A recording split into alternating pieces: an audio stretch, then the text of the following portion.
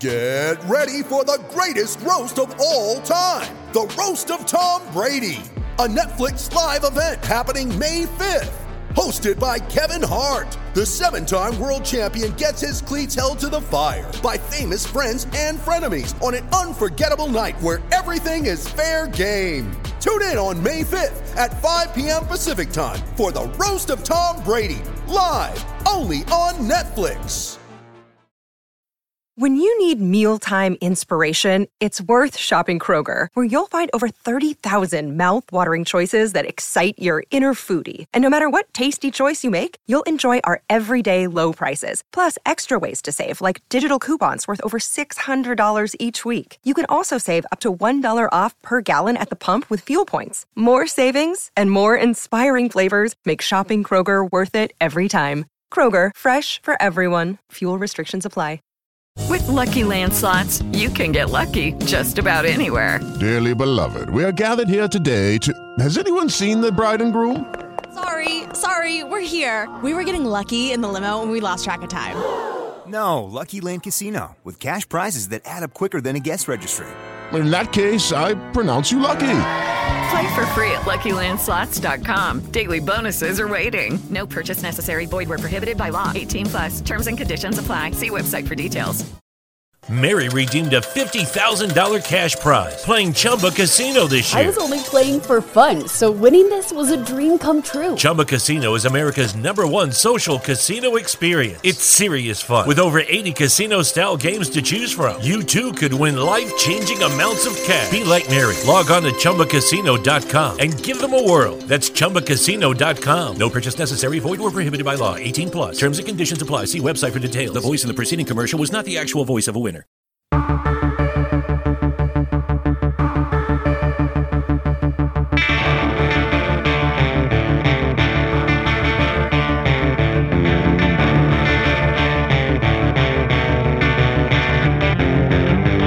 It's the Autosport Podcast. We ask if Lewis Hamilton now has one hand on the title after winning in Singapore, and explain what happened to Ferrari's pace.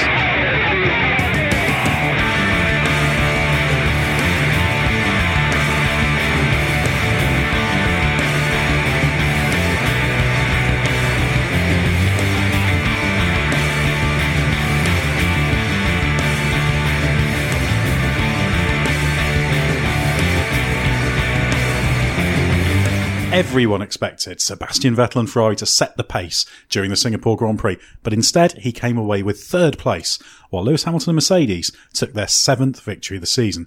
Lewis Hamilton's now 40 points clear in the World Championship with 6 races remaining. It's pretty ominous form, I think, with 4 wins in 5 races. I'm your host, Ed Stewart, and joining me to attempt to untangle what happened in Singapore is Stuart Codling. Now, we've just wandered back to our hotel from the circuit, and it's, what time is it, 10 to 4 in the morning? So perhaps you can paint a picture of the environs for our listeners, because obviously it's a glamorous race. You see the bright lights, the tall towers. So what's the milieu in which we are performing this audio feast? Yes, here we are in Singapore, the Monaco of the Orient, isn't it? It's certainly, people talk about this Grand Prix as being the new Monaco.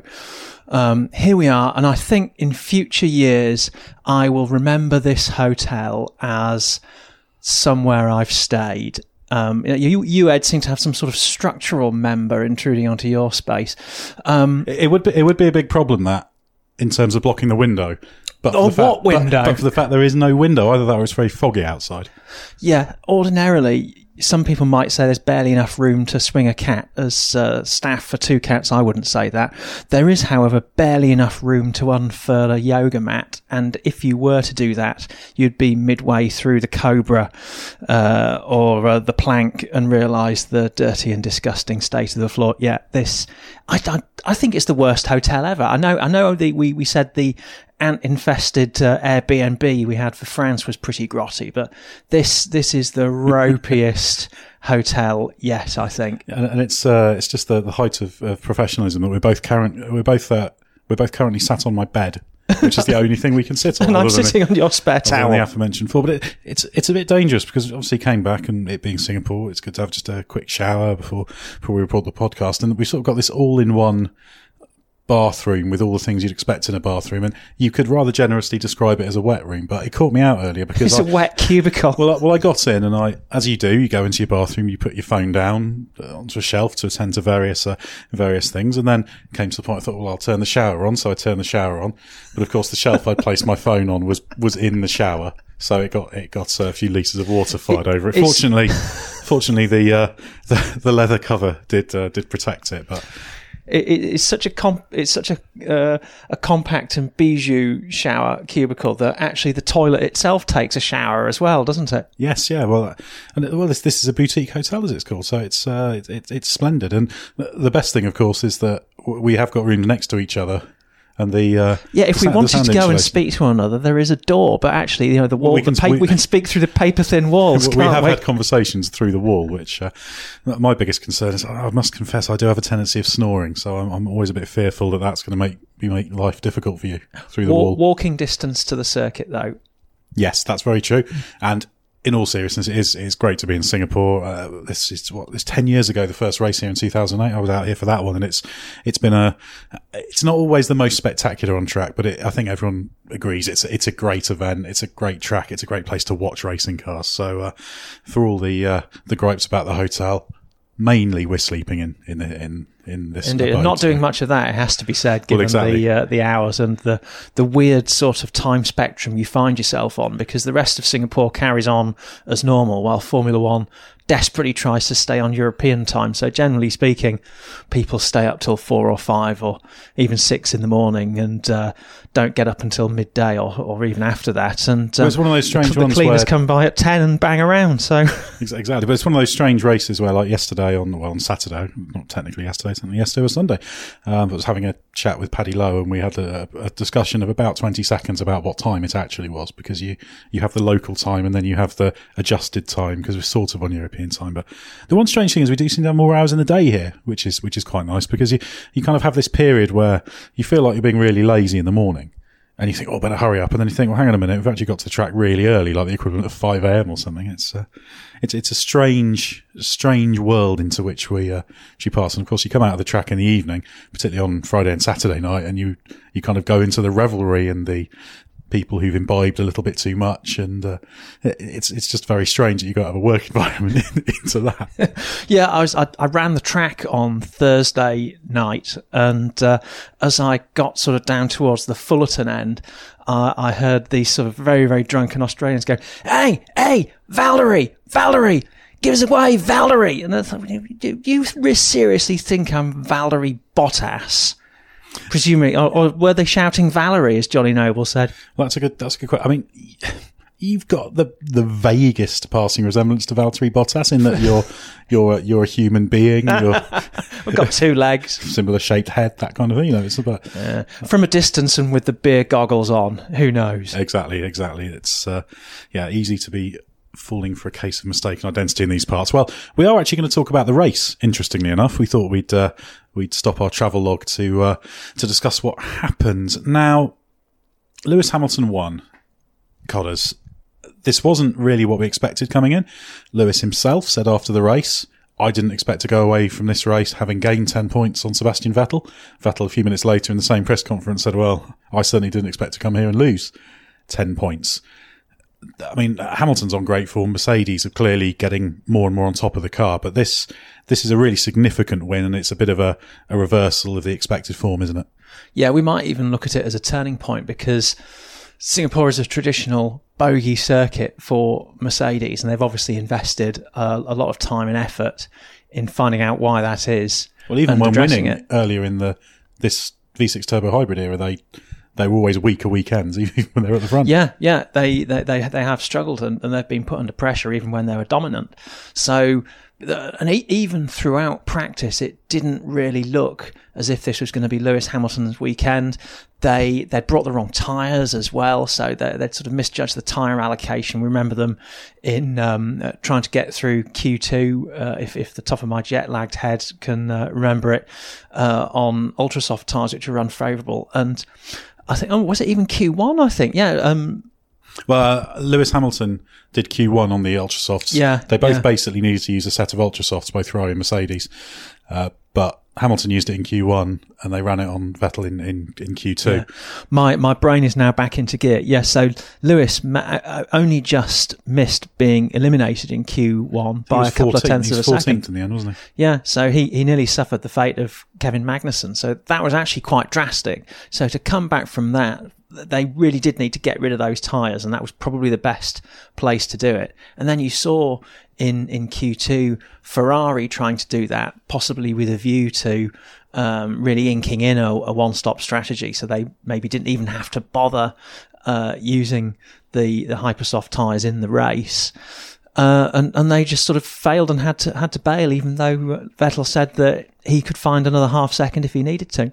It was very interesting because I think what we saw during this weekend in P3, which I watched down at trackside. I was watching turn 1, 2, 3, and then walked around to 5. It was very interesting to watch. Ferrari look really good. They had half second advantage. Vettel was fastest with Raikkonen second, and then Hamilton was about half a second back. Ferrari were very happy with life there. Mercedes came out of FP3 thinking, okay, right, yeah, this is kind of what we were expecting to be facing. And then you went into qualifying and things changed. I mean, if you look at the step from FP3 through to Q3. This is when you're at your happiest, Ed, when you're juggling several pages of data. If I could paint a picture to the listeners of your many bits of paper stuck around in front of you and your computer and your pages and pages of notes. One of these days, someone's just going to enter my room in the morning after race, and I'll just be kind of under a heap of paper that just having just studied one lap chart too many. But yeah, to get back to the point, Vettel gained 1.4 seconds from his FP3 time to Q3. Hamilton made a gain of 2.5 seconds in the prep thing. And I think the really important thing there is FP3 is a day session. It's kind of, as it starts sort of like the lights fading, but it's never really dark. No, it's almost a wasted session, isn't it? And a lot of people, the Red Bulls didn't come out really until about 25, 30 minutes into the session, if memory serves. They didn't do a whole lot of running. It was pretty quiet. You saw them briefly, but yeah, for doing serious running, and that makes a difference. It makes a difference to the track temperature. This is a very unusual race in terms of conditions, and having these day practice and then night sessions is significant. And so the conditions did change significantly. Ferrari seemed to have a car that was really nailed for those kind of conditions. I was watching it, and you could see, Hamilton was driving really well, but the Ferrari, when it's good, the rear end's so stable and strong, and it looks like the rear suspension's sort of really stiff in that the loaded rear tyre is really strong and supportive, and really the car can really sort of sit on it, and it's held in the right place. And sometimes you'd expect to lose some traction on grip for that, but it works. It seems to have no negatives and all positives, whereas the Mercedes looks good, but you can see the loaded rear limitation with Hamilton, who's driving beautifully, but just with the car didn't look so good. But then obviously later on it wasn't so strong, and throughout qualifying, in fact, the Hamilton was quicker than Vettel. I suppose the key thing here is that the Ferrari looked so strong in conditions that were quite irrelevant to the conditions we would see in qualifying in the race, and in the session that had a window, as it were, that roughly matched up to the conditions we'd expect in qualifying the race in terms of basically time of night. Sebastian Vettel was nowhere to be seen because his car was in the garage. Well, this was the thing. The qualifying in the race both started at 9 p.m. FP2 on Friday started at 8 o'clock. And finished at 9:30. So yeah, it's this period from 8:45 to 9:30 when Vettel wasn't on track. And why wasn't he on track? Because he'd stuffed his car into the wall. Exactly, and had a coolant leak, a little bit of rear suspension damage. It was out of turn 21, so you have the right left, and then you're onto that little chute that turns to sends you to the final corner. So Vettel kept playing this down. He said, "No, we know the car. We've been running it all season. We know the conditions. We know the track, etc., etc." But to me, you look at where Ferrari was in qualifying, as Vettel himself said a few times, well, the preparation wasn't right. We weren't quite there. I don't think the tyres were quite where they should have been. I think probably the rears were a little bit hot at the start of the lap because they were struggling more as the lap went on. And we never saw Ferrari in a serious session looking quick in qualifying or the race. That's the significant thing. And we did see it in P3, which is not the time. Another thing that was interesting for me is that the Ferrari seemed to struggle to get a second quick lap out of the Hypersofts, whereas Mercedes were able to do a cool down lap and then push again. Which again tells you more about what you're taking out of the tyres. And we should talk about Hamilton's lap. Hamilton was driving superbly. He was absolutely delighted with his qualifying lap. He called it a monumental moment after the race when he was reflecting on it. It was, I think, Mercedes reckoned that you could maybe do a mid 1 minute 36. He did a 1 minute 36.0.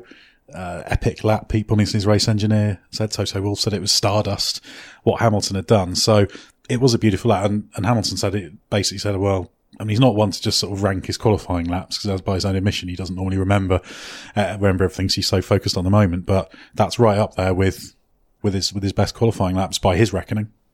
I would say it was on par with his Silverstone lap, and certainly in terms of his reaction afterwards, when he brought the car to a stop, he was kind of shaking again. He really had been in the zone. Well, even in the press conference when he was asked about it, because they get out of the car, they're asked when they get out of the car, there's a few questions for TV, and then they do the written press conference, which is 10 minutes after that, maybe even 15 minutes sometime. And he was asked the question, and his reaction was quite telling straight away because he had to take a few moments to sort of gather himself, didn't he? Yeah, Lewis, he wears his heart on his sleeve. Sometimes he can be kind of overly eloquent. Sometimes he gives wandering answers. Sometimes he sets off down a path and then he reverses back. Well, where else do you reverse but back? So, hush my mouth tautology. This is me doing a Lewis Hamilton. Exactly. Imagine editing this ridiculous piece of dialogue. The sub-editor in you is furious with yourself now. Yeah. Believe me, when I go next door, the next noise you'll hear is me hitting my head against the wall. Not this wall, because I'll put my head through it. It's one of the laws of our profession that when a sub-editor makes an error of that kind, we take extra great delight in it, even if you just say it. In everyday conversation. Yeah, exactly. Editors sub one another all the time. But where was I? Yeah, so Lewis actually took his time to compose himself because he actually had to almost rediscover the moment because he takes so much out of himself in those things. He must have this sort of total concentration. And Lewis Hamilton, when he's doing a lap like that, I mean, maybe it is theoretically possible for someone to go faster, but good luck to them. Well, he made the error out of turn 7 on his second run. He was just trying to find time that was very, very difficult to get. But the other thing if you watch the onboard, which is quite easy to find, on a track like this, you want to have the tyres up to temperature, you want the fronts up to temperature for the start of the lap, you want the rears in the window, but not too high because they'll gain temperature as the lap goes on. So you want the rear end really planted. And if you watch the first 2/3 of that lap, it's beautifully planted. The rear is right there under him on turning. There's not many dabs of opposite lock or anything. That's Lewis himself said, there's no wheel spin. Last few corners, you start to see it just coming in a tiny bit, but Ferrari by comparison was in much worse shape. So this was man and machine in absolute harness. Yeah, you don't get many of them to the pound. That really was a fantastic lap. And the other thing as well was we haven't mentioned Max Verstappen. Of course, he finished second in the race. He did a very good first lap. I think he gave away about 0.45 to Hamilton on the straights, and of course the gap was 0.3 something, wasn't it? I don't have that particular piece of paper in front of me, but actually, how can you not have that piece of paper in front of you? Because I've got about 100 pieces of paper. Stop this recording now and file through all of them. I've got a grid sheet which I'd have to do some maths to in my head, which I like doing, but not when I'm trying to talk. But Max Verstappen then did a second lap, and after the first two sectors, he was only a few hundredths down on Hamilton's pole lap. So this was a really mega lap that Verstappen was on. Then he had a bit of an engine cut in the turn 16-17 section, had to basically abandon the lap, didn't improve. So Verstappen was another guy who was really nailing it. He was pretty stunned as well. He was also epic, and it's a little bit of a pity that his achievement was kind of overshadowed by Hamilton's because he'd been complaining about the car all through the session. He'd had that problem with the engine mapping where it had been hiccuping. It didn't seem to like the humidity, the Spec C engine, and they had to turn down the settings a little bit and detune it, change the mapping down to make it a little bit less peaky in an effort to get more drivability. And he was also having a problem where that had a knock-on effect that it was causing the car to go into false neutrals between gears to protect the engine, which it does automatically. So the fact that he was managing all those issues, which must have been a bit of a distraction to him, and to bring out such a fantastic lap really was a fantastic achievement. And he was pleased with himself afterwards. I think he described it as his best qualifying lap ever, but it just got lost in the background noise of the hugeness of Lewis's achievement of basically consigning Sebastian Vettel to a second row start. Yeah, which was a shame, because I think both the front row qualifiers did superbly. I mean, I don't think Vettel drove badly. And, the FP2 clash with the wall, I think that did have a bit of an impact. I don't think that was the sole reason why the weekend unravelled. I think ultimately probably the team has to take a bigger chunk of the blame than Vettel. That was a factor. I don't think Vettel was driving particularly badly. I just think it was one of those things.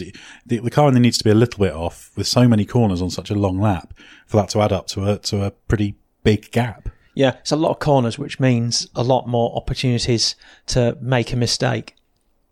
Exactly, and obviously if you start, you're working the tyres very, very hard, lots of traction events out of corners and everything, and it's just one of those things. But it was interesting because we kind of had the big three teams. There was Hamilton, Verstappen and Vettel in one group, and then you had Bottas, Ricciardo and Raikkonen in the sort of second group, the battle of the de facto number twos, as it were. Yes, I mean, we barely noticed them, and who would have thought that Daniel Ricciardo would be a de facto number two, and he's had a run of some fairly sort of, I won't say unimpressive, but he's had a run of performances where Max Verstappen has caught the eye rather more, shall we say. Yeah, it's rather mundane, but if you look at the qualifying gaps, Verstappen was 0.662 quicker than Ricciardo, Hamilton was 0.687 faster than Bottas, which is to within about 0.003 the gap in qualifying in Singapore last year between the two.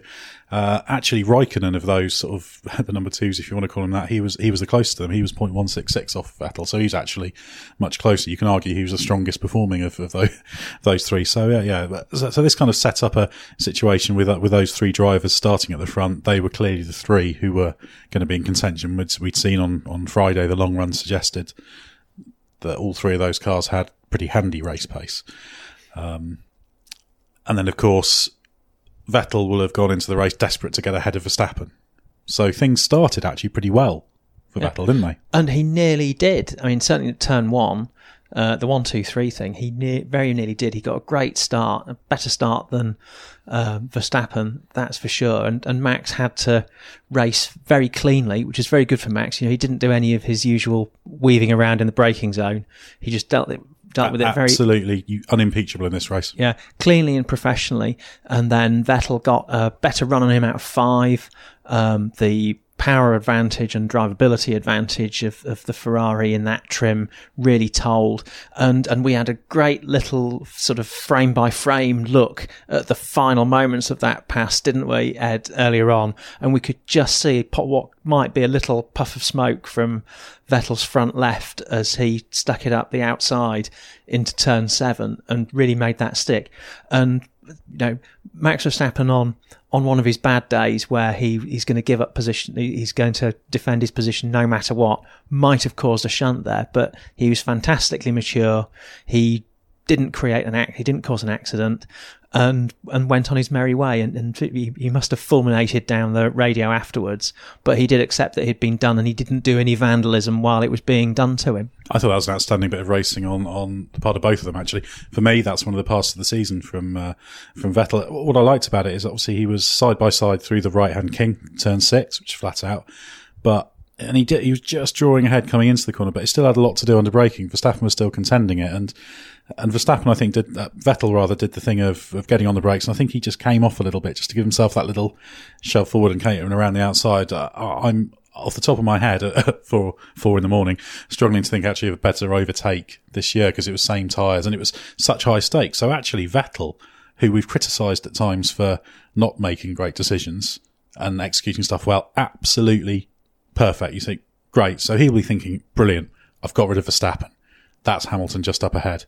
And of course there was a bit of a hiatus for the safety car. We will come back to the cause of that probably later. And then we had this weird phase of the race. We had the restarts. Was that at the end of lap 4? Let's check. Yes, end of lap 4 we had the restart. Then this slightly curious phase of the race. It was bizarre, and if you look back to the beginning of the year and the drivers were screaming for that Hypersoft tyre to be used at every race, they were saying, just let us have that tyre and let us sort it out. Let us have divergent strategies.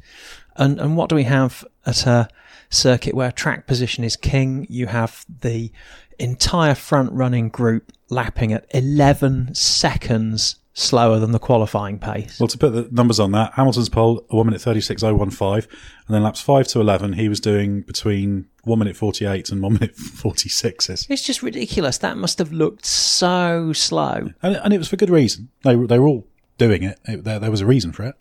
They were indeed. And as a knock-on effect of that, after Esteban Ocon had been knocked on, was that two of the drivers who'd had started outside the top 10 and had a free choice of tyres, Alonso and Sainz, managed to leap ahead of Nico Hülkenberg, who started in the top 10 on the Hypersoft.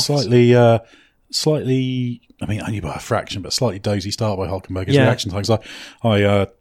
You did a lot of freeze framing on that as well. Well, no, but also I was because I can go and look out the window for the start, and sometimes you see things from the start, and it's a clear advantage. So Sainz was just about past him. I mean, Hülkenberg's drive was very good, other than that, but that's what allowed those two to get past him. Yeah, and then because they were, that was quite a little coup for them, but then they were able to stay close enough to the guys stopping in front that they maintained their track position. And of course you had Perez as well. Yeah, a lot of those drivers, you had Perez, Grosjean, when they made their stops, they ended up behind the very, very long first stinting Williams, and that was their race over. So a lot of those people in the back end of the top 10, as they did in Monaco, lost track position to people who started behind them on Ultras. Well, if you want to have a look at it, you had the top 6 all started on Hypersofts. The other Hypersoft starters were Hülkenberg, who finished 10th, Gasly, who finished 13th, and then Grosjean, Perez, Hartley, who finished 15th through 17th. You'll see I've come up with a nice little noughts and crosses you have done. Notation on the results there, just to make sure I know that. So that was difficult. But of course, this created this situation where the top 6 weren't, for the same reason, weren't pulling away and opening a big enough window to pit into. And this was complicated by the fact that you kind of had the Class B battle that Alonso was leading from Sainz, and then Perez, the Racing Point Force India, with a big upgrade that was kind of several iterations of the Force India R&D, because obviously they'd not made the parts, but they'd been going through their R&D cycles, and there was sort of 2 or 3 cycles worth of upgrades there that they bolted on. And Perez was basically, I mean, he was about 4 tenths faster than Grosjean on Class B pole on Saturday. So the Force India was really quick, and it was kind of in no man's land, creating even more of a problem. There's going to be ructions, of course, there when we look back to the first lap incident and then what else Sergio Perez did in what is now yesterday's race, because they threw away the probably a 1-2 in class, didn't they? All told, yes, they would have been, and that's not a great situation to be in. We'll get back to that specific instance shortly, but of course it was always a question of, you had the drivers crawling, and then Hamilton did pick up the pace. And then it was always going to be a question of, right, who is going to stop first? In the end, it was Ferrari and Vettel from second place. Now, the problem they had there was they were always going to drop into a gap behind Perez. And I think he came out about 7 seconds actually behind Perez when he first came out of the pits, but that quickly disappeared. And that created a problem for Vettel's attempted undercut. Yeah, I found that inexplicable. Their thinking seemed to centre on Perez not being there by the time they got to him. They thought he would no longer be a factor. So his pace had just dropped off. Yeah, he'd gone down to 149s, hadn't he? So either they probably thought Perez would panic and stop straight away, or that he would carry on shipping time and that he wouldn't be a problem, and that they'd be able to stop Vettel and bring him out ahead of him. But either way, that didn't happen, and he had to clear Perez. He had to run in Perez's dirty air for a bit, and that kind of shipwrecked his race. Well, if you look at it, lap 15 was his out lap, then lap 16 he did a 149.336, and then 17 was the lap he passed Perez on, and he suddenly 3.2 seconds faster. So that was costly. His pit stop time, as in total entry to exit, was a second faster than Verstappen's, wasn't it? So he made up a second on Verstappen and then still lost out to him. Well, this is where the problem came in, because this was an attacking move. Vettel said after the race, I'm not going to criticise the team. We had to go aggressive. That's the only way we were going to win this race. As it happened, going aggressive merely opened the door to Red Bull. And actually, Vettel did say, it was really marginal, but for reasons, there was a reason for Verstappen losing that extra second in the pits, and that made it contested and close. But when Verstappen pitted, when did he stop? He stopped on lap 17. So that was 3 laps after Vettel. So when he stopped, he came out sort of side by side and made the move stick into 3. Yeah, the Verstappen stop was interesting in that he had a little problem pulling away that was partly, according to the team, you could hear it on when you were watching the broadcast, you could hear very plainly the car struggle and bog down as it left the concrete part of the apron and transitioned onto the asphalt. And Christian Horner said later that that was exacerbated by him sticking it into second gear as the car dropped off the jacks, so it stuttered a little bit. So he very nearly lost that. But then, once again, very professionally and cleanly, just hung on to that and pretty much hung Vettel out to dry at the exit of turn 3, and that was it. Vettel definitely wasn't going to risk going around the outside in that scenario. He was right to. Verstappen, again, unimpeachable, did what he needed to do. Vettel saw the situation, didn't overdo it. And again, because, justifiably been critical of him in recent times for sometimes when something's not gone quite right, and Verstappen coming out of the pits and being in that position to be ahead will count as that. He didn't do anything stupid. He just played the race that was in front of him, which is good, even if it did mean he was third. And then it was tyre management all the way to the flag, apart from later in the race when they came across a slightly uncooperative Romain Grosjean, whose dander was up, in the words of Murray Walker, because he was trying to pass an equally uncooperative Sergei Sirotkin. Well, this was actually quite a critical period of the race for Hamilton, because there was a bit of a perfect storm brewing there that could have cost him the win, because the tyre temperatures dropped a little bit. He was trying to manage the tyres and look after them. Of course, by this time, Vettel had gone on to ultra softs, we should add, whereas Hamilton had gone on to softs, and so had Verstappen. Vettel had already complained over the radio that these tyres aren't going to last, so he was sort of out of the picture, tyre managing. But Hamilton had lost a bit of front tyre temperature, and so he lost a chunk of time. So if you look at it, just checking my lap. For the benefit of the listeners, Ed is turning to another, his leather-bound Bible, in which he's lap charted the entire race. With gaps. Gaps is the key. But it does mean there's a high density of information. But yeah, so Hamilton had a 5-second lead, which then by the end of 36 came down to 3.3, and then it was suddenly 1.9 seconds. So he was losing this time with the front tyres, losing a bit of temperature, so he had to sort of push on a bit. But then he happened upon, as you said, this Grosjean Sirotkin moment. And that had already been a soap opera, because Sirotkin had already been hit by Perez, but I suppose we're getting a little bit ahead of ourselves. I think that was later, wasn't it, that he was hit by Perez? Yeah. Was it later? No, it was before that. So Perez had already done the damage and gone, and Hülkenberg had followed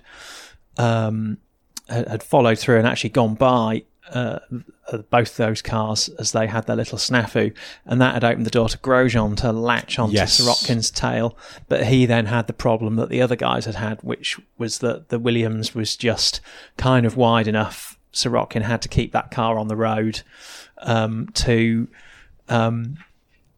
basically he had to just eke out that first set of tyres for so long. It was ridiculous. But then again, the Williams was so slow that they were in effect locked into that strategy of having to go really deep into the race. Yes, the Williams was terrible. This was their least competitive, 19th and 20th in qualifying.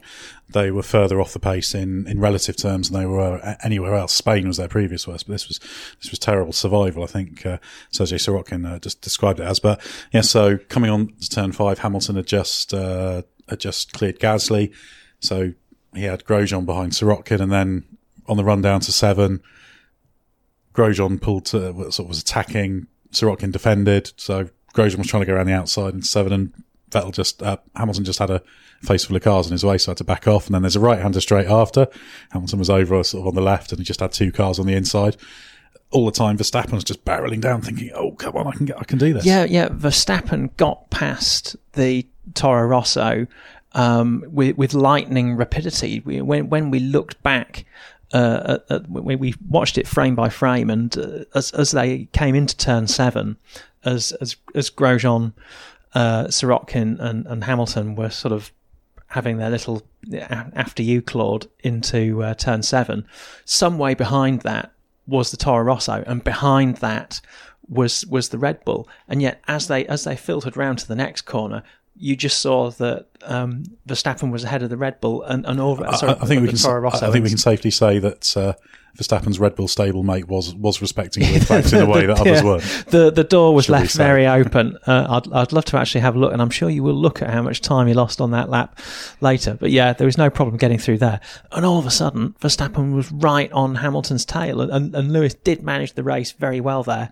He was perhaps fortunate in a small measure in the road parted ahead of him, and Grosjean got out of the way. But I think there was a point where Hamilton could have sort of inserted himself into that Sirotkin-Haas duel, and I think he just thought, hang on a minute, let's just make sure I've got Verstappen covered and not sort of find myself squeezed to an outside wall or sat tight on an apex. You know, I think he just thought, hang on a minute, let's just get us down. There's that little twisty section down at the far side of the track that you just calm everything down. I think that was just good. Yeah. Good racecraft, really. Racing schools should show that section of the Grand Prix as an example of a great racing brain at work, because he could have made a massive mess of that, but he didn't. Well, ultimately, that was really, in real terms, the end of the race. I mean, the gap hovered. I mean, the gap went back up, and it's sort of it fluctuated, but there was never a realistic chance of Verstappen getting anywhere. And then in the last half dozen or so laps, it went up to 8.9 seconds.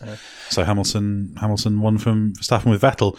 By the end of the race, Vettel was 39 seconds, 40 seconds rounding up, behind Hamilton. Yeah. Shall we cease what no doubt many critics on social media would deride as Hamilton fanboying and return to other matters of moment from this race? Well, yes. There's not a great deal to say about the 4th, 5th, 6th place battle. We saw, Valtteri Bottas was 4th, Kimi Räikkönen 5th, Daniel Ricciardo 6th. Bottas basically matched Hamilton's strategy, came in a lap after. Raikkonen led for a bit, went a bit longer. Ricciardo they just left slung out. So that he could go on the off chance that there might be a safety car. And there was a period where a virtual safety car would have benefited him significantly, virtual safety car in particular.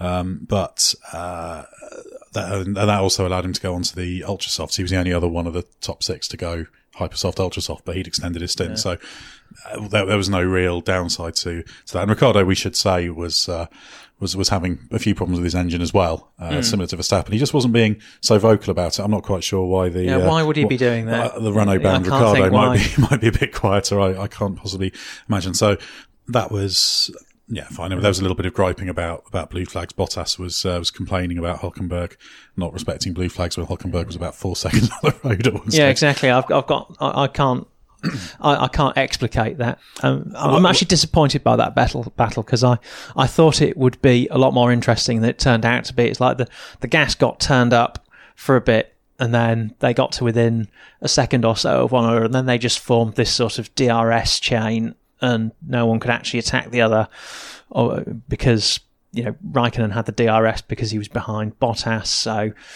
Ricciardo couldn't then challenge Raikkonen, and they basically it just neutralised one another. They cancelled each other out.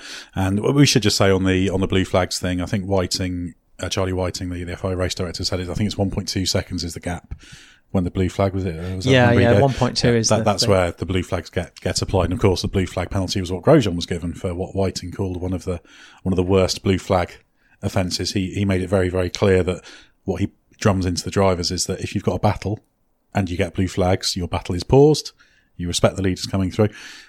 In some ways, a little bit of a shame because that was probably one of the most exciting bits of the race in terms of the battle for the lead. But anyway, yeah. So that was the top 6. Obviously, the top class was very far away. Clearly, this would have been. I mean, you could almost say there's a Class A, a Class B, and Class C in this race because Force India, like they were last year, or Racing Point Force India, we should call them, they were kind of in a bit of a battle of their own, and it was all looking very nice because Perez had sort of was just in the process of seeing off Grosjean to settle into what should have been 7th place, and Ocon had just sort of gone round Grosjean and was just sort of on the outside of Perez, thinking about going around him at turn 3. They would have been 1-2 in class, and then yeah, things got a little bit bad. Things got very bad. And when you think that just a few weeks ago at Spa, they played so nicely on the opening lap and Ocon backed out of a move that could have taken out the entire group, and he must have been very tempted to try and lunge for the lead. Here, he made what looked like a legitimate move round the outside. He seemed to let off the brake a little bit into turn 3. He sort of leapt forward almost in comparison with the cars around him. Well, I think primarily he was looking at getting past Grosjean in doing that. I think, and maybe if we're going to be charitable to Sergio Perez, perhaps he was, he'll have had lots of other things to think about. He'll have been thinking about Grosjean, planning his trajectory out of that corner. So maybe that little spurt forward caused by Ocon, maybe letting off the brakes or whatever, may just blindsided him. He says he didn't see Ocon coming, and very, very difficult to work out whether that's the truth or whether he's being economical with the actuality. I think it's difficult because probably Grosjean was his main focus, but Ocon was a long way alongside him, and I think you'd be aware of something there. And he did sort of move to the right. He didn't need to do that. Grosjean was basically cleared by him, and I think. Yeah, that wasn't a great move from Perez. The thing is, with Perez in that situation, who's a driver I have a lot of respect for, he's a fine performer for that team. Even if you give him the benefit of the doubt for that, what happened later in the race, there is no doubt to benefit from. Yeah, lap 1 was clumsy. If we're going to be, let's be generous and call it clumsy. The thing later in the race with Sirotkin was just stupid. He was using his car as a weapon.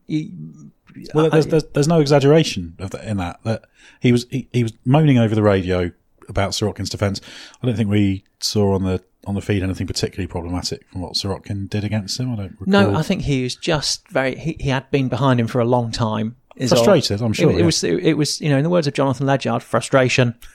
But it was just this point when he was on the outside with Sirotkin sort of defending on the inside, and he just moved across on him. It was a side swipe. Yeah, it was the sort of thing that Ayrton Senna used to do to uncooperative backmarkers. Once he'd passed them, and with millimetre precision, he would chop in front of them. Have that Olivier Grouillard. Exactly, it would be Olivier Grouillard, wouldn't it?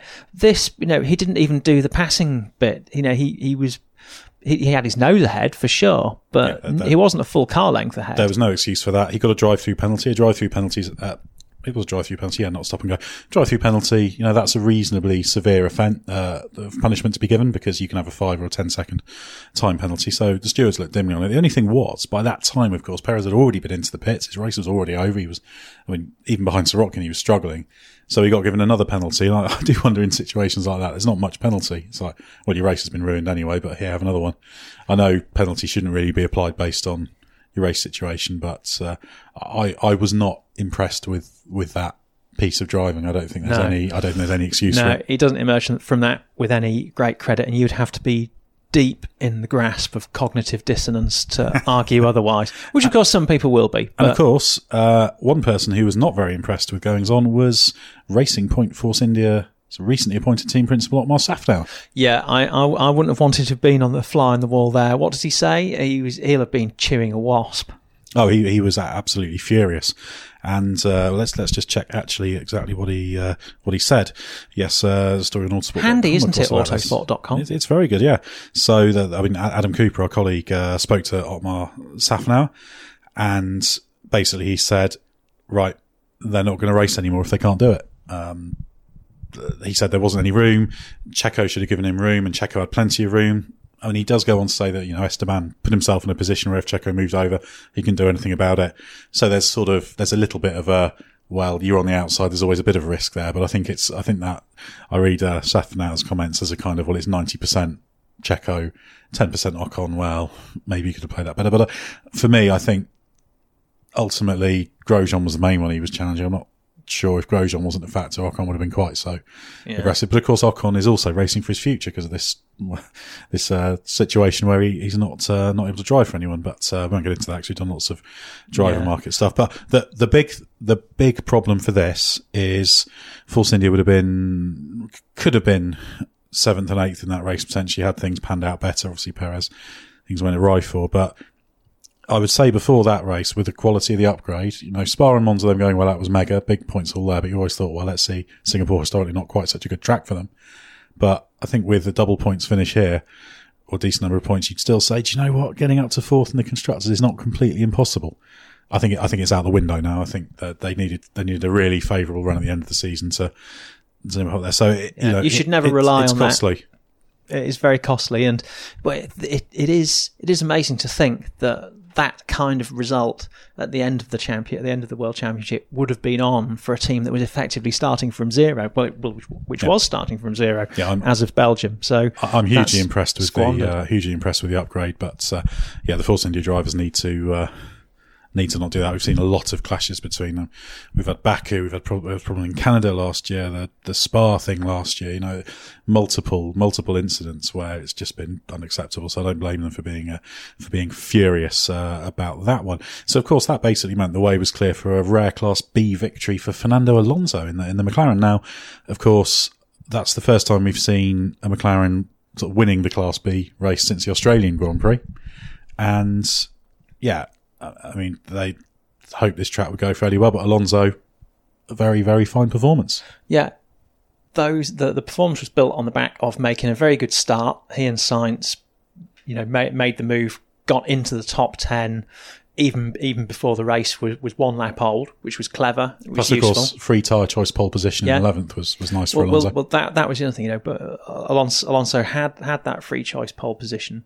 So that gave him an advantage, but he made the most of that by moving forward at the start, and then with the cars ahead going into tyre management mode so early, he then benefited more, I would say, because when they pitted and got out of his way, and the other drivers ahead just started to put the hammer down, he was able to get a shift on, and then at the end, I think if memory serves, Sainz was actually running ahead of him at the pit stops. Correct me if I'm wrong. And Alonso was ahead. And brain out of gear. Yeah, so it was. I'm just double checking to make sure I'm not making things up. But yeah, Alonso was ahead, and Sainz attempted to undercut him. And then, if you remember, Sainz ended up stuck behind Ericsson. Yeah, and that sort of gapped the pair, and then Sainz like a spark plug. Exactly. Yeah, exactly. So, Ericsson did actually go quite a long way into the race before he pitted. Which as is often the case. Yeah, it's and that was a consummate drive from Alonso. The thing that was really impressive was watching trackside. You could see comparing Van Dorn and Alonso. I was watching sort of down on the inside of turn 3, and you could see kind of Van Dorn was in sort of this big understeer, and it's like just sort of waiting for it to go away, whereas Alonso was just squaring off the corner a little bit more, provoking the car. He's really good in that situation, Alonso, in terms of trying to work out little tricks and things to try and counteract the inherent weaknesses of the car. It's talent and experience, isn't it? Plus imagination. Or that's probably not the way the equation works, but it's a combination of those things. He's a mega talent. We know that. He's very experienced, and he's got the imagination to try stuff when things don't work, rather than just trying to do the same thing over and over again and expecting a different result. Exactly. That's the definition of madness. That's the definition of stupidity, I think. I think the definition of madness is when you don't admit that you're sick. I don't think I'm allowed to speak on these podcasts anymore, Carlos, I have to say. Fernando Alonso 7th, Carlos Sainz 8th, Charles Leclerc a good drive to 9th in the Sauber ahead of Nico Hülkenberg in 10th. That was the point scorers. Footnotes to the race: Kevin Magnussen, first fastest lap for Haas, first fastest lap for Denmark, Adane for Adane. For Adane Edmondson. I'm not sure that's a massive feather in anyone's cap, is it, to come? Was he P16, P18? I mean, Magnussen struggled all weekend to get the tyres working. He had the same prep as Grosjean. I think this was not a good weekend for Magnussen. He's had a really good season. I've been really impressed with him this year. Ultimately, bolting on another set of hypersofts and getting a lap record as well, and fastest lap. It's not. Ultimately, do you want to finish 18th with fastest lap or 16th without it? You might as well take fastest lap. Yeah. I mean, I think that would have given him a little bit of a boost, because he's hated this weekend. He was so downbeat when we spoke to him after qualifying. He said, it makes me question everything.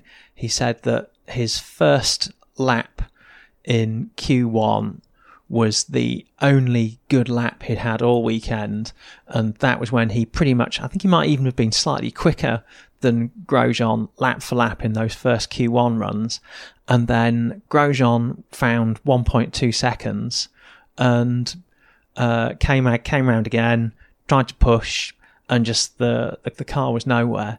And he was just so flabbergasted. He said, "I've never been a second slower than my teammate. I just don't understand it." Yeah, I mean, there's clearly a reason for that. He's not an idiot. And of course, if you remember, Kevin Magnussen had a great drive in Singapore in 2016 in the rather recalcitrant Renault. Yeah, the car that handled like it was towing a caravan. Exactly, which was an outstanding drive for Magnussen. That was a very high class performance to get points in that race. Other footnotes in the race, I guess Sirotkin eventually did get a penalty for sort of inviting Brendan Hartley towards the wall. I don't think that was a deliberate thing. I think that was just a no grip thing. He did say afterwards when quizzed, "What is your name?" No, when asked when asked about that, he said, "I'm just very sorry. It was a complete accident. I wasn't trying to take him out. I wasn't trying to force him into the wall. I just had no grip." And actually, what I was really focusing on was trying not to hit the wall. He really did think he was going to hit the wall. He said, "If you looked at my tyres afterwards, they were just completely gone, and I really did think I was going to hit the wall." So you would probably argue that he'd stayed out one lap too long, those. He wasn't too downbeat, actually. It was quite interesting speaking to him. He said he hadn't physically found it that challenging. He said it was one of the first races he's actually had with a drinks bottle on board, because they've been running without a drinks bottle to save weight. Yes, he's not one of the smaller drivers. So, you know, he wound a few people up, but it was a kind of doughty performance from him. He didn't give up. He could have given up, and he didn't. So actually, fair play to him. I think he deserves a fair bit of credit for just carrying on, plugging on, and doing the best he could in a car that was pretty hopeless. It reminded me a little bit of Jenson Button in 2007 and 2008, where the car was completely rotten and he just kind of gave his best every weekend. Yeah, exactly. And I should say Lance Stroll did a good job as well to finish 14th. He held off Romain Grosjean by 0.03 of a second, which wasn't, I don't think, caught by the camera. So just held on. But yeah, the Williams was not a great car to drive during the weekend. One off-track thing this weekend: 2021 concept. Yeah, dope AF, according to Lewis Hamilton. Although you'll find some pictures on Autosport.com if you want to have a look at some of these concepts. There's a Ferrari and a Mercedes produced by. I would suggest looking at all angles, because you don't want to be like Lewis and pronounce it dope AF on first glance, and then comment subsequently on an Instagram picture of a different angle saying, "Actually, the front end doesn't look so good." Because, ladies and gentlemen, when you've made a decision, you cannot reverse it. Dope AF means dope AF. It is undemocratic to change your mind. Exactly. Changing your mind in the face of new information. No. Who do that? Wrong. Exactly. The funny thing was that these concepts were actually accidentally leaked by Ross Brawn. Yeah. It was a blunder, wasn't it? They actually had the old F1 logos on. Yes. Well, he was showing them. He was giving I can't remember exactly what the talk. It was to a young tech sort of audience, wasn't it? And they obviously put that up on the old overhead projector, and somebody snapped it and put it out, and then of course. That they kind of had to release them at that point. It shows how old those pictures are, so I don't think we should set too much store by them. And there's actually, I am led to believe that, as you all know, working in publishing, there is a habit for old logos to re-emerge by accident. Yes. Wrong folder, wrong email. I believe it was more that than the age. Lack of attention to detail on the part of certain functionaries in the graphic design department. Exactly. The much derided department for that'll do have struck again. Exactly. But head to autosport.com and scroll down to the photo gallery section. You'll be able to have a good look at those car concepts. See if you agree with some of Ferrari's designers who said it looks like an old Champ car. I thought that was particularly uncharitable. Yeah, Maurizio Rovabene getting a little bit punchy. He didn't say that by accident. So that's an interesting one to follow. Obviously, there's new aero rules for 2021 and trying to make it easier to follow, etc., etc. Ross Brawn said currently you lose about half of your downforce behind another car, trying to get it down to about 20%. So, interesting to see how that goes. And in fact, you'll be able to later in the week read Gary Anderson, our technical expert, talking about that on autosport.com in the Plus subscriber area. I look forward. If I didn't get it for free already, I would pay for that. Of course. Why not pay for it twice? It's that good. I should do. Maybe I should take out a subscription for my wife and cats. Exactly. The cats, there's 2 of them. Now, let's just finish off. I mean, championship-wise, Hamilton is now 40 points ahead. There's 6 races to go. We're not quite at the point where Hamilton can finish second in every race behind Vettel, but we're pretty close to it. It feels kind of, looking at Vettel after the race, both immediately after on the podium and then later on, he's sort of thinking, this isn't great. He doesn't look like somebody who thinks that this is, he'll try, but he needs Hamilton to have a big mishap and, a retirement and a 25-point swing. Maybe it's then back on. But, conversely, if Vettel has an engine failure the next race, that's completely game over, really. Yeah, we're getting to that point in the season where he really doesn't need to have any more problems. And what happened this time last year was that he had all those problems, didn't he? And I've seldom seen him more consistently downbeat than he has been this weekend. After qualifying on Saturday night, when I think in the press conference I asked him how damaging he felt the impact of the poor qualifying performance would be, considering the importance of track position at Singapore. And he just sort of barely answered the question. He sort of answered in sort of looped speeches. He kept repeating himself as if he was barely... He basically just seemed very disengaged and not particularly interested in answering questions and didn't want to be in the room. I think he's not that keen on answering questions, because if you ask him about the team performance, I think he's got a few gripes. That's I think he talked about them not getting the best out of the car this weekend. He's part of that situation. You've got given a lot of credit over the season for the way they've worked through. Yeah, so you have to take some of the negatives as well. But yeah, I think he's concerned about what's going on about even the strategic decision. I don't think it was a mistake, but you win championships by, if you can be second, you're second. You don't drop to third, shooting for the moon and trying to take a when you don't have the pace to get, because he was nowhere near pulling off that undercut, probably even without Perez. So, it wouldn't have made much difference, only 3 points, but it all adds up, doesn't it? And, I think he'll be thinking, we just got to go to Russia. We cannot afford not to win. So, there comes a point where you make all the noise about, mathematically possible, but that looked to me like a driver who thought, this championship's really getting away from us now. Yeah. As a season ticket holder for a rugby team that's been relegated from the Premiership twice in the past few years and have spent many, many seasons staring down the barrel of relegation, and it becomes more and more a mathematical certainty the closer you get to that point, I think Sebastian Vettel is kind of thinking in that way, that the opportunities to lift himself out of this cycle of failure are narrowing. Yeah, very much so. Well, there's only 6 races left, so by definition there's not so many opportunities. But meanwhile, Lewis Hamilton is driving brilliantly.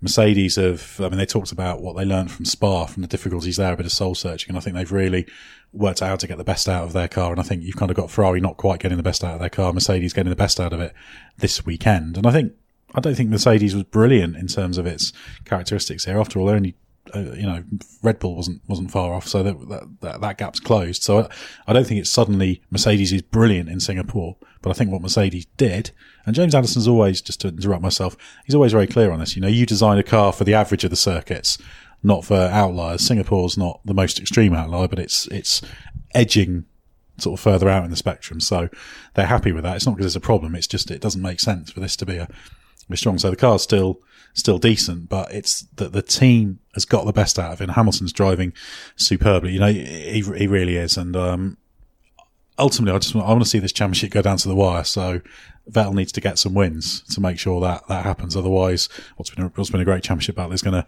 fizzle out a bit. But yeah, if that happens, it happens, and it would be all to the credit of Mercedes and Hamilton if it does.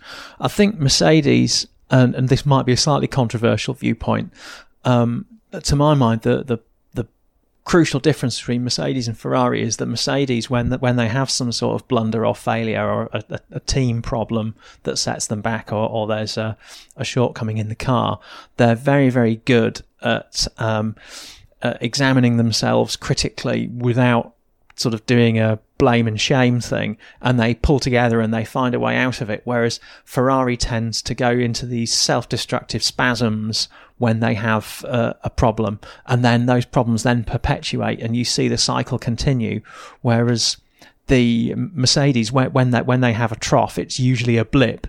A Ferrari trough usually is deeper and lasts longer because they just don't have quite that same strength as a team to be able to lift themselves out of it and find a way forward. Sochi's must win for Vettel. It's not just quite need to win, it's a must win for him and Ferrari. Well, I think we're getting to the point now. It's coming up to 5 a.m. where we should probably wrap this up. So please head to autosport.com to take a look at what we've been writing about the Singapore Grand Prix weekend. Loads of post-race reaction and the other news topics will be hit on that over the coming days. So keep checking back. Check our Plus subscriber area where you can read all sorts of in-depth features. You can look at our driver ratings and decide if you think I'm terrible for whatever rating I've given your favourite driver. Worst driver rating writer ever. Yeah, 1 out of 10. 1 out of 10. I think that's very, very fair. Also check out sister titles, F1 Racing, out monthly. What's on the cover of F1 Racing currently, Codders? Has Formula One failed Fernando Alonso? The new issue came out on the shelves last Thursday. Excellent. So head off and get that. Also check out motorsport.com, and if you fancy a flutter, Pit Stop Betting, download the app, and it's a new venture, so you'll be able to find all the odds for the Russian Grand Prix. So thanks very much for joining us. We'll be back soon with another Autosport podcast.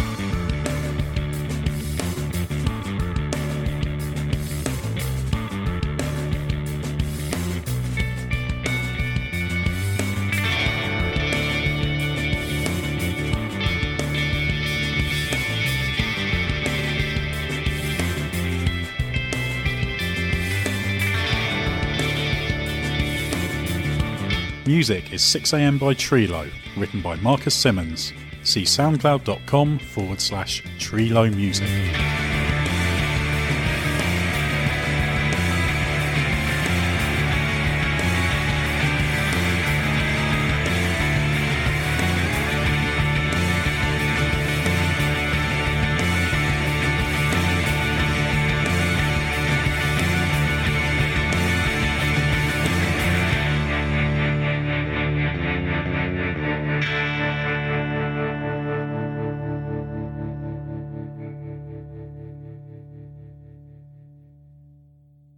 Mary redeemed a $50,000 cash prize playing Chumba Casino this year. I was only playing for fun, so winning this was a dream come true. Chumba Casino is America's #1 social casino experience. It's serious fun. With over 80 casino-style games to choose from, you too could win life-changing amounts of cash. Be like Mary. Log on to ChumbaCasino.com and give them a whirl. That's ChumbaCasino.com. No purchase necessary. Void where prohibited by law. 18+. Terms and conditions apply. See website for details. The voice in the preceding commercial was not the actual voice of a winner.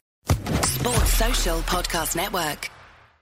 Hey guys, it is Ryan. I'm not sure if you know this about me, but I'm a bit of a fun fanatic when I can. I like to work, but I like fun too. It's a thing. And now the truth is out there. I can tell you about my favorite place to have fun. Chumba Casino. They have hundreds of social casino style games to choose from with new games released each week. You can play for free anytime, anywhere. And each day brings a new chance to collect daily bonuses. So join me in the fun. Sign up now at ChumbaCasino.com. No purchase necessary. VGW. Void where prohibited by law. See terms and conditions. 18+.